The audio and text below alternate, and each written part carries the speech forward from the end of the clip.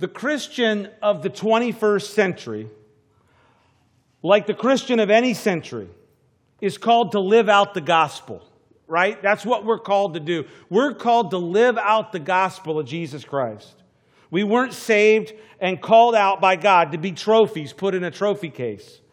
We're human beings made in the image of God to live out the life of Christ that is in us as a reasonable and logical response and an ongoing act of worship to the God of heaven, and His name is Yahweh. The highest calling and life in the entire world is this. It is the calling and life of a Christian. It's the highest calling that there is. There's nothing greater in the world than to be redeemed and restored back from sin and death to fulfill the purpose of being the Lord's representative in the earth. And because of this, it is imperative that we continue to grow in our understanding of the gospel and the Word of God. It's important for our walk with the Lord. It's important concerning the command that we have to live for God, to live for Christ, and for the glory of God. We're here in Peter's epistle, his first epistle, and he's been exhorting the Christians of the first century to live the separated life of a Christian. We're called, Peter said, to be holy. He said, be holy as the Lord is holy. And so we're called to be holy. What's that? We're called by God to be holy, to be separate, to be different. We're called out we're different from the world. If you're a Christian, you're called to be different from the people that are not calling upon the name of Christ. You're called out to a separated, holy, different life, according to His Word. In our text tonight, in the little passage of Scripture in 1 Peter that we're going to look at, Peter continues on this theme of being holy, separate, different in a fallen world. He tells us how to conduct our lives in Christ. So that's the question tonight. That's the question that we come to.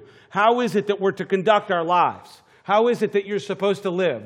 Wherever you are in your life, how is it that you are to conduct your life? How is it that you're to live for the Lord as a Christian? These are great questions for the believer. And Peter gives some answers tonight in our text. And so I've got a couple of points tonight if you're taking notes. The first one is this: fear the Lord. Fear the Lord. How are you to live for God? You're to fear the Lord. Let's pick it up. Verse 17 of chapter 1 of 1 Peter, it says this: and if you call on the Father, who without partiality judges according to each one's work, conduct yourself throughout the time of your stay here in fear. Let's stop right there, just verse 17. How do you live the Christian life? How do you live for the Lord in the 21st century? Peter tells us right here, in fear. We're to live out, we're to conduct our lives along our stay here on planet Earth. We're to conduct it in fear. Fearing the Lord is a good place to start. If you want to know how to conduct your life as a Christian, fearing the Lord is a good place to start, and worshiping Him with your life. I'm going to reference a familiar psalm here, actually a proverb, Proverbs 9 verse 10, and it's an important one. It says this: the fear of the Lord is the beginning of wisdom, and the knowledge of the Holy One is understanding. It's a very important verse of Scripture because it tells us where the beginning of wisdom is. It comes in the fear of the Lord. The fear of the Lord is the beginning of wisdom. And so we're to fear the Lord. Now, some might say, well, wait just a second right there. You say I'm supposed to fear the Lord.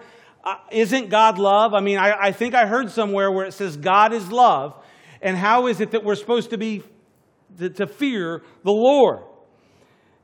And doesn't it also say that perfect love casts out fear, right? And so these things on the surface seem to be in contradiction, but I think it's because we need to take a closer look at what Peter is meaning here by conducting ourselves in fear, and taking a closer look at the word for fear here in verse 17 in 1 Peter 1. And it is the Greek word, the original Greek word phobos. It's the word phobos. And you are familiar with at least the root there, phobia. And so you're familiar with different kinds of phobias, right? Does anybody have any phobias in here? Raise your hand if you've got some phobias. No? You guys, no phobias? You got some phobias? People have different kinds of fears. And I looked up some of the fears. There's this one. Are you familiar with this? Arachnophobia. Yeah, that's probably the most popular one, right? Do you have arachnophobia? That's the fear of spiders, right? Arachnophobia. I think there was a movie, actually, on that. Arachnophobia. Or there's acrophobia. Maybe you have that. Maybe you have acrophobia, which is actually the fear of heights. Anybody have the fear of heights? Yeah, that's acrophobia. Then there's glossophobia.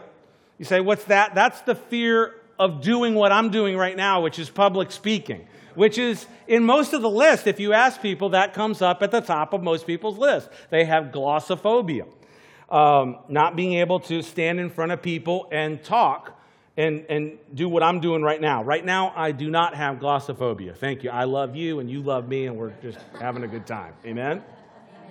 Now, here's one that I found that I'm going to try to pronounce this fear, okay? It's hippopotamonstrosiquidleophobia. Yeah, that sound like hippopotamus in there, right? Yeah. This is an actual fear. It's the fear of long words. Amen? Yeah. It's the fear of long words. And I have a fear of actually trying to pronounce that fear. That's the fear that I have tonight, actually trying to pronounce it. You'll remember that Charlie Brown went to seek counsel from Lucy, and she was going to tell him what fear that he had. And she went through a list of fears, and then at the end of the list, she says, well, maybe you have pantophobia. And he said, well, what's that? And she said, the fear of everything. And she said, that's it, right? He had the fear of everything.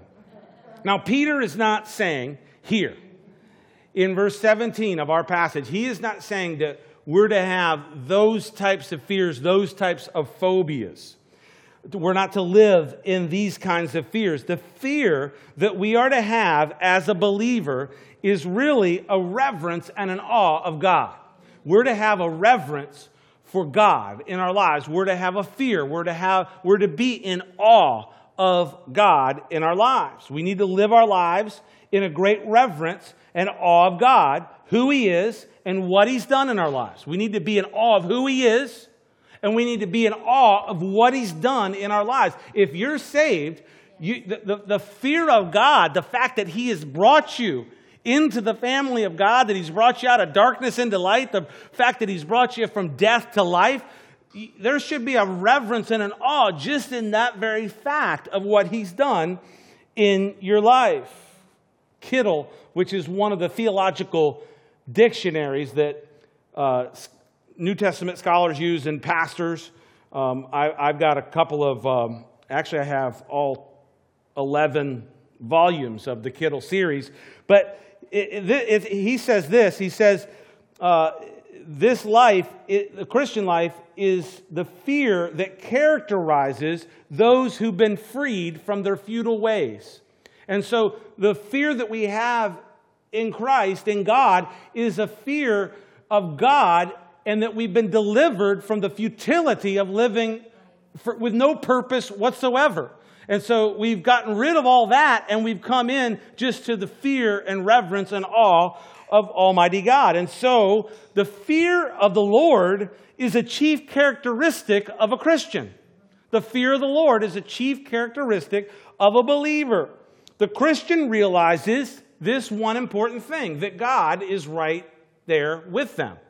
And if God is right there with you, then that should bring about a little bit of reverence and awe and fear in the life of the Christian. Because let's face it, the non-believer does not go around and live their life with a consciousness that God is right there with them, that God is there in them, as Mary Jo so eloquently referenced those passages about the Spirit being in us and upon us. And so if the Spirit is in you when you're a believer, then you walk around with a consciousness that God is with you, and the non-believer does not do that. Yeah, we realize that, right? Yeah. And sometimes we are not reminded of that fact either. But as a Christian, we need to be reminded of that fact that God is right there with us. He's not far away, tucked away somewhere in some cosmic heaven somewhere. He's right here. He's right here with us. He's right here where you are. The God of heaven is right there. Remember when Moses saw the bush on fire? Remember, he was in the desert. He grew up in the palace in Egypt. He was a prince of Egypt. He had been adopted as the son of Pharaoh. Remember when the Pharaoh's daughter had pulled him up out of the river Nile there. And he grew up, and of course he had fled. I don't have time to go through the whole story of Moses, but you know the story. He fled out of Egypt and into the desert of Midian there, and ended up marrying a girl, and ended up working for his father-in-law, tending his father-in-law's animals. And there, when he was, the Bible says, on the backside of the desert, I reference that even in my book, because it's like God will find you. You think you're on the backside of somewhere, God's going to find you. You think no one's there, no one's watching. You found the most, obscure place that you can possibly find. No, God's right there with you. And that's exactly what Moses discovered. On the backside of the desert, he looks over and there's a bush burning. And it's not being consumed by the fire. The bush is on fire, but it's not being consumed. And the God of heaven speaks to Moses from the midst of the bush. And he says, he tells Moses who he is and all this. And you remember, what does God tell Moses? One of the things that he tells him. He says, take off your sandals, right? He says, take off your sandals. Today he would have said, take off your Nikes, right? Take off your Jimmy Choos, I don't know, right? Take off your Joseph boots, because the ground that you're standing on is holy ground. God was there, and where God was holy ground. Amen? And so God told Moses, take off your shoes. This is holy ground. Now you fast forward 40 years to the time when Joshua is taking the children of Israel, the group that, the sons and daughters of the group that Moses brought out of Egypt, and he brings them across the Jordan. And when Joshua goes up in front of Jericho, this is before they go to the Battle of Jericho. At night, in the plain in front of Jericho, Joshua meets someone. And it's very reminiscent of the burning bush scene, because this particular person tells Joshua, take off your sandals, because the place where you're standing is holy ground. And I believe from that text in Joshua chapter 5, verse 13, that it is none other than Jesus Christ who spoke to him, who is the captain of Yahweh's army and fought the battle of Jericho. You remember the song, Who Fought the Battle of Jericho? Yeah, it was Jesus who fought the battle of Jericho. Amen? And so he says, take off your sandals, because the ground that you're standing on is holy ground. And so again, if you're following me, wherever God is holy ground. It's holy ground. The picture for the Christian is clear. When you're putting the sole of your feet somewhere as a Christian, because God is with you, when you put the sole of your foot somewhere, guess where you're standing? Holy ground. Because God is holy, you are holy, and the ground where you stand, Christian, is holy ground. You're standing on holy ground. Earlier in this chapter, we learned about the everlasting inheritance that we have as Christians. And for the inheritance that Israel had was the land. And that land was holy ground, and it was God's land. And it's holy land. And I want to reference tonight a very interesting example for us as believers of something that we can take away with this whole concept of we're living on holy ground in the fear and admonition of the Lord. Amen? And it's found in the book of 2 Kings. It's in the book of 2 Kings, and you'll remember the story of a Syrian commander, army commander, who had leprosy. And his name was Naaman. Remember that? Naaman, he was a Syrian army commander. And this is found in 2 Kings, that Naaman, the Syrian army commander, had leprosy. And leprosy was, you didn't want leprosy. Leprosy, there was basically no cure for it, and you were basically, you would, as it became worse, you would find yourself just literally on the outskirts of the fellowship of the city or the town or the country that you were in. And so Naaman, as the story goes, he has a servant girl in his company who happens to be an Israeli Jewish servant girl. And this little servant girl says, you know what you need to do, Naaman? You need to go and talk to the prophet of God in Israel. His name is Elisha, and if you go to Elisha, he can do something about your situation, because there's a God in Israel that can do something about your situation. And so Naaman says, hey, that's what we're going to do. So Naaman travels from Syria to Israel, and he goes down, and he's going to meet with Elisha to do something about his leprous situation. And what happens is Elisha actually doesn't come out to meet Naaman, but he sends word to Naaman of, here's what you need to do. If you want to be healed of this leprosy, follow these instructions. Go down to the Jordan River and wash in the Jordan River 7 times, and you're going to be whole. And of course, if you read the whole story, Naaman takes issue with that for a little while. He actually complains about, you mean you came all the way down here to dip in the Jordan River? I could have dipped in one of the rivers up in Syria and done this, but you brought me all the way down here to get in this measly old river. And the servant says, well, had he asked for you to do something harder, would you have done that? Yeah. Well, why won't you do the simple thing?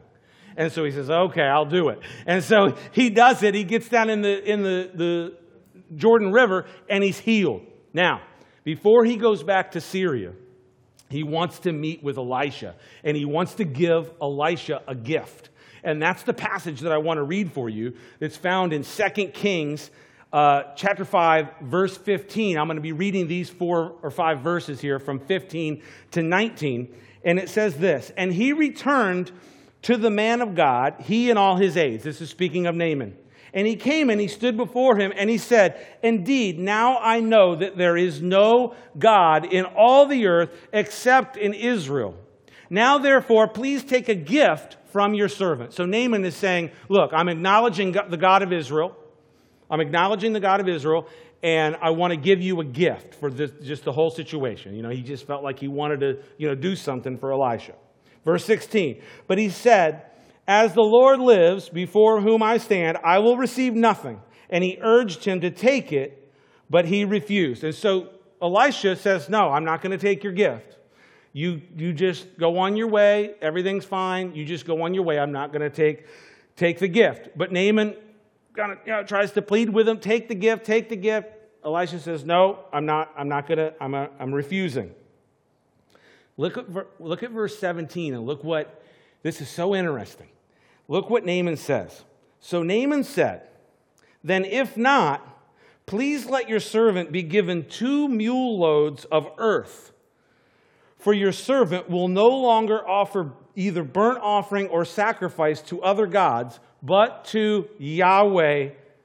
Yet in this thing, may the Lord pardon your servant when my master goes into the temple of Rimmon to worship there, and he leans on my hand, and I bow down in the temple of Rimmon. When I bow down in the temple of Rimmon, may the Lord please pardon your servant in this thing. And then he said to him, go in peace. So he departed from him a short distance. Okay, wow, let's stop right there. So what is, you're like, are you guys with me? Okay, listen to this. Naaman is healed of leprosy. He goes to give a gift to Elisha. Elisha says no, and he says, okay, so if you're not going to take my gift, then grant me this. Let me take 2 mule loads of dirt back to Syria. And what is his reasoning? What is his rationale? That he wants to take the holy ground back with him, to be able to worship in that place in Syria and be able to worship on the holy ground that is the land of Israel. Because remember, if you understand the Old Testament, you have to understand that Israel, the portion of land that God gave to Israel, is Yahweh's ground, and it is his inheritance, and it's the inheritance of Israel, and it's holy ground. And there's other passages that I could reference to really dig down on this to really prove the point, but I think you're with me here. Here's what Naaman wants. He wants 2 truckloads of dirt, okay? 2 mule loads of dirt to take back to Syria. And when I read this, it just literally floored me. Because here is Naaman, who's a Syrian army commander, and he is asking to take back part of the holy ground so that he can worship Yahweh God when he gets back to Syria. And then the whole discourse about, hey, you know, when I go back and I have to stand with the king of Syria and he goes in to worship the other god, Ramon, right? You know, please forgive me because I'm not doing it because I want to do it, just because I'm the Syrian army commander and I have to go in there and let him just kind of do his thing. But please forgive me when all that goes down. But just give me 2 dirt loads. Just give me 2 dirt loads of the holy ground of Israel. And Christian, we're standing on holy ground. Amen. We're standing on holy ground where you set the foot. If you're a believer, where you set the foot of your feet is holy ground. Why? Because God is holy. You have been made holy as a believer in Christ. And because God is with you, now it is holy ground. And it's the place of worship, because where you live your life is worship to God. And then therefore it becomes holy ground. Amen. And so we're to fear the Lord, and we're to realize that we're on holy ground. So you may think that you're out, doing your thing. You may be thinking you're riding around. All you're doing is riding around. You're not just riding around. Man, this is blowing me away. When I'm riding around with a bunch of mattresses, guess what? I'm worshiping the Lord on holy ground. Amen?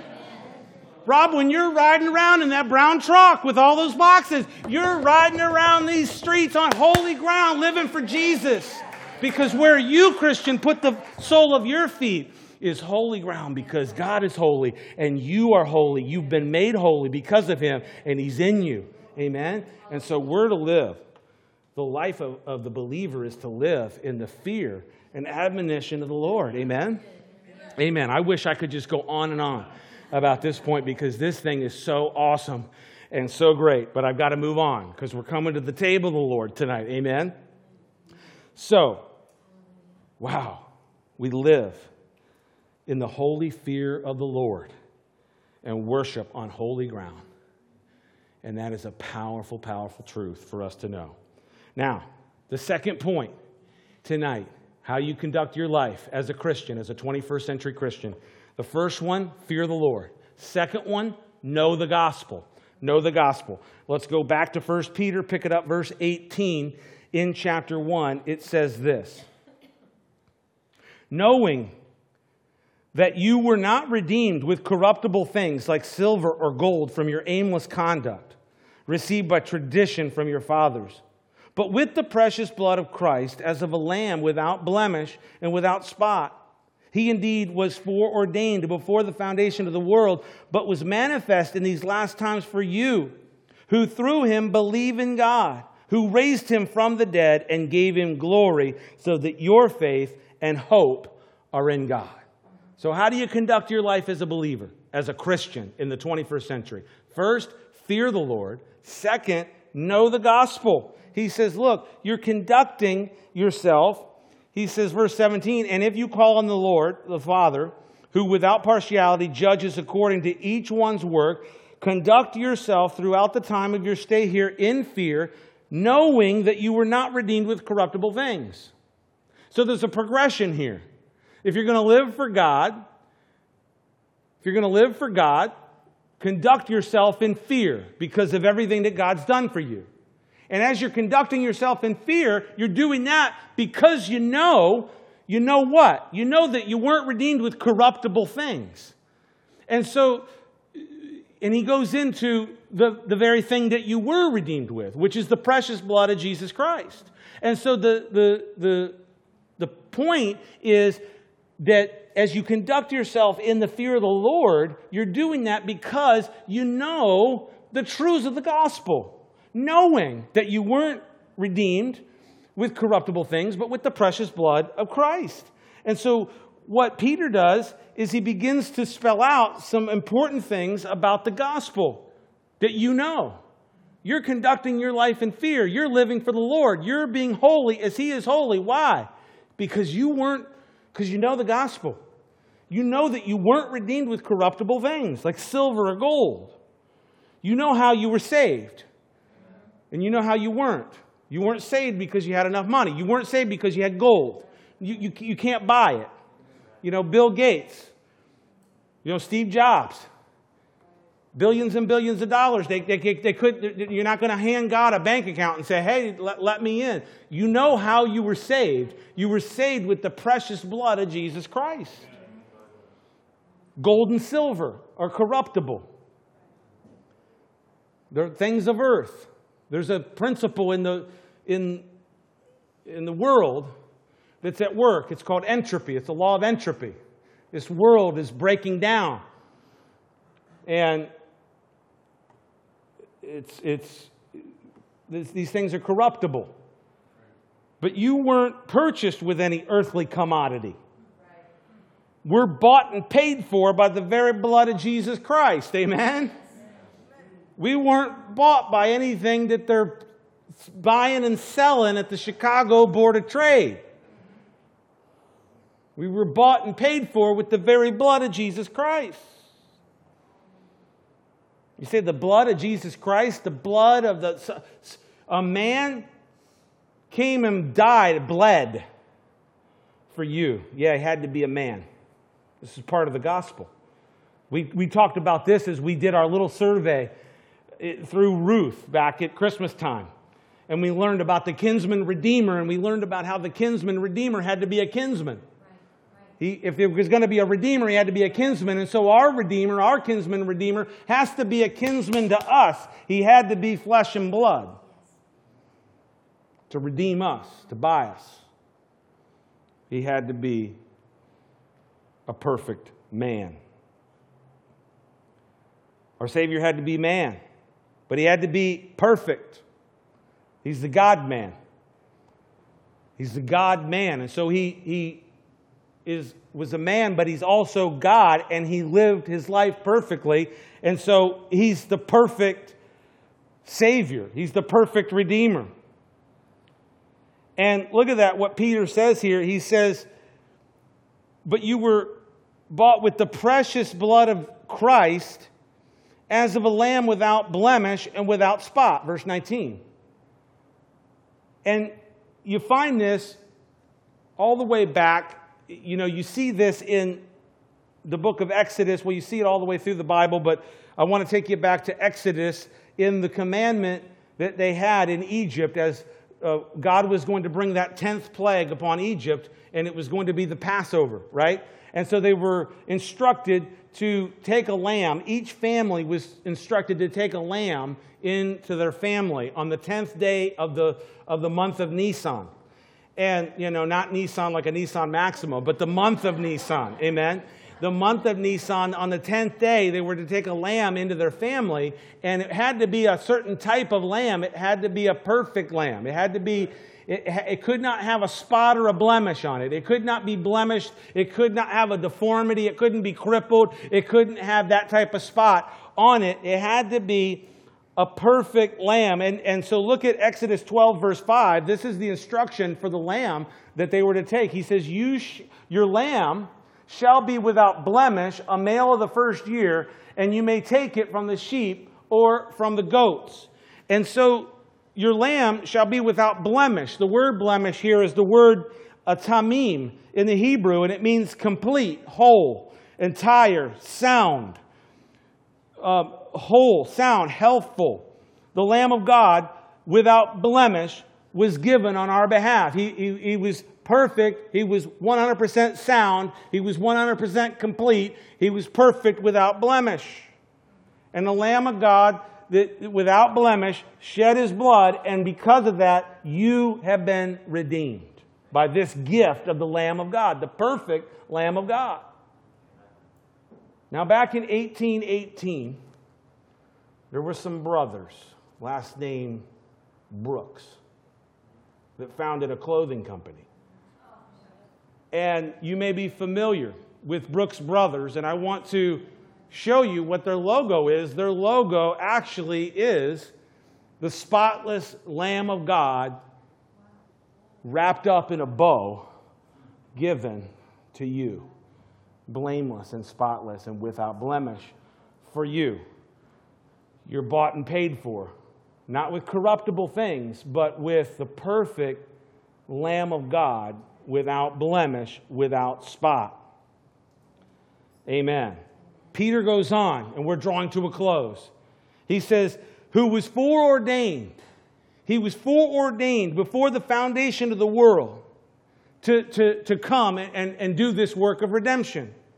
The work of Jesus was not a plan developed late in the course of redemption. It was foreordained before the foundation of the world. Before the Lord laid the foundation of the earth, He has been the Lamb slain before the foundation. In other words, God didn't have to, God in His foreknowledge didn't have to react to the fall and the sin of mankind and go, oh my goodness, I got to come up with a plan. What am I going to do with men and women who've sinned and fallen away from me? No, He had a plan to deal with the sin that mankind committed in their free will, in their free will act of decision to rebel against God, to disobey His command.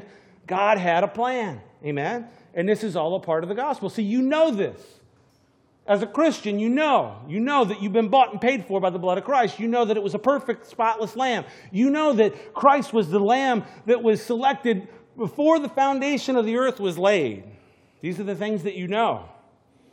We have to know this in order. This is stuff that's in our minds, in our heads, in our spirits, in us as we live for the Lord day by day. Amen? The gospel is for you who through Him believe in God. Peter says here that the entire plan of redemption is for those who believe in God. If you're believing in God tonight, if you're believing in Jesus Christ, this gospel that you know, it's for you. It's for those who would come and believe in the plan of God. Now, these are some of the main key points of the gospel message. Just a couple of them that Peter is just kind of outlining here in just some very short space. Key points of the gospel message. But as Christians, we keep learning. Amen? This isn't an exhaustive theology of the gospel here in these couple verses that we've just read. This is just a couple of the finer points that we know. But as Christians, we don't stop there. We keep knowing. We keep learning. We keep learning, and that's what you got to know. He says, you conduct your life in this world in fear, knowing what? Knowing da-da-da-da-da-da-da-da, all these things. And this isn't where you stop, Christian. You keep learning. You keep growing in your knowledge of the gospel of Jesus Christ. Amen? As I draw to a close, I want to go back to the word knowing in verse 18. Look at it. Knowing that you were not redeemed with corruptible things. And then he begins the list. The word knowing there is not the word in the Greek that many are familiar with, that when you come to the word to know, which is in the Greek, gnosko. In the Hebrew, yada. Yeah, yada, yada, yada. You know. This is not that word. This is a word eido. Knowing, eido. Okay?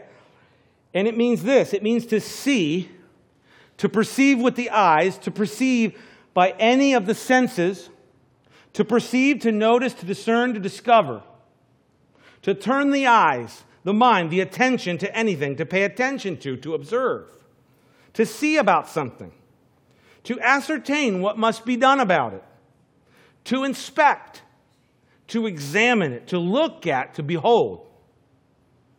And so, you see, this is what Peter is saying. He's saying, you know, knowing that you have not been redeemed with corruptible things. See, you've taken a look at the gospel. You've perceived the gospel, Christian. Christian, you have taken a look at the gospel and you've perceived it and you've looked at it and you've beheld it. And in many cases, we've examined it. And we've looked at it. And we've paid attention to it. And we've observed it. And we've ascertained what must be done about it. We've inspected it. And so the gospel is something that you look at one time and then you've got the whole thing. It's like if you're going to look at the gospel, you don't look at it like when we look at the gospel, if you've responded to the gospel at some point in your life and you said, yeah, I'm a sinner and I know that God's standard is perfection, is absolute perfection, and through Christ, He gives me that perfection because He was the Lamb that died on the cross, shed His blood on my behalf. And so I accept that. And so you accept and examine in those early stages of your Christian life that level of concept of the gospel. But Christian, that's not where you start or stop. That's not where you stop. You continue to look at the gospel. You continue to examine it. You continue to behold it. There's part of this word "eido" that not only means to know, but to learn. Because if you're examining something, if you're looking at something, if you're inspecting something, you're looking at it to learn something about it, to examine it. If you examine, I don't know, whatever it is that you examine in your life. I actually did I spoke for a metal conference. I was invited to speak and do a morning prayer breakfast for a conference in Orlando for these people that work in the metal industry, for businesses that make things with metal. And there's an inspection process that goes along with making sure that the metals meet the specific requirements. And so when you look at something, you continue to look at, you continue to examine. Amen? And so you continue, not only do you know the gospel as you knew it on the day that you gave your life to Christ, but you continue to examine it, you continue to look at it, you continue to learn it all the days of your life. And so how is it that you're going to live your life for Christ in this world? How are you going to be a 21st century Christian? Well, you're going to live it in the fear of the Lord on holy ground with the Spirit of God living inside of you. And you're going to know in that fear of the Lord that you were not bought with corruptible things. You're going to know the gospel. You've perceived it when you got saved, and you're going to continue to perceive it all the way through. And you're never, ever going to come to the point where you've got this figured out. I was listening to a guy the last couple of weeks, and he says, if you find somebody that says that they've got this whole thing figured out and how it's all going to work out and the whole prophetic timeline, and they can tell you every little thing, run away, because nobody's got this whole thing figured out. Amen? But we're continuing to examine it, and we're continuing to look at it because we know that we've been bought and paid for by the incorruptible blood of Jesus Christ. Amen? Amen. As you continue to examine the gospel message, you come to new revelations of the love of Christ.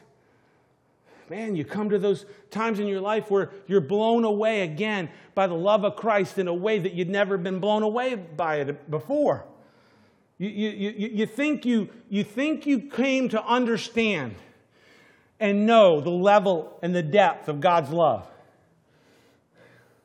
Until 5 years from now, when you're examining it again in the place where you've walked through with Christ over the next 5 years, and you'll sit there and you'll say, my goodness, I do not believe the depth of the love of God that I now ascertain, that I now behold in my life. And so, Christian, wow. You say, how do you live for Christ? Oh, man, we've got God in our lives. We're standing on holy ground in the fear of the Lord, and we've got a gospel. We've got a gospel that's more than enough for our lives. Amen? Amen? And that's how we live for the Lord in this world.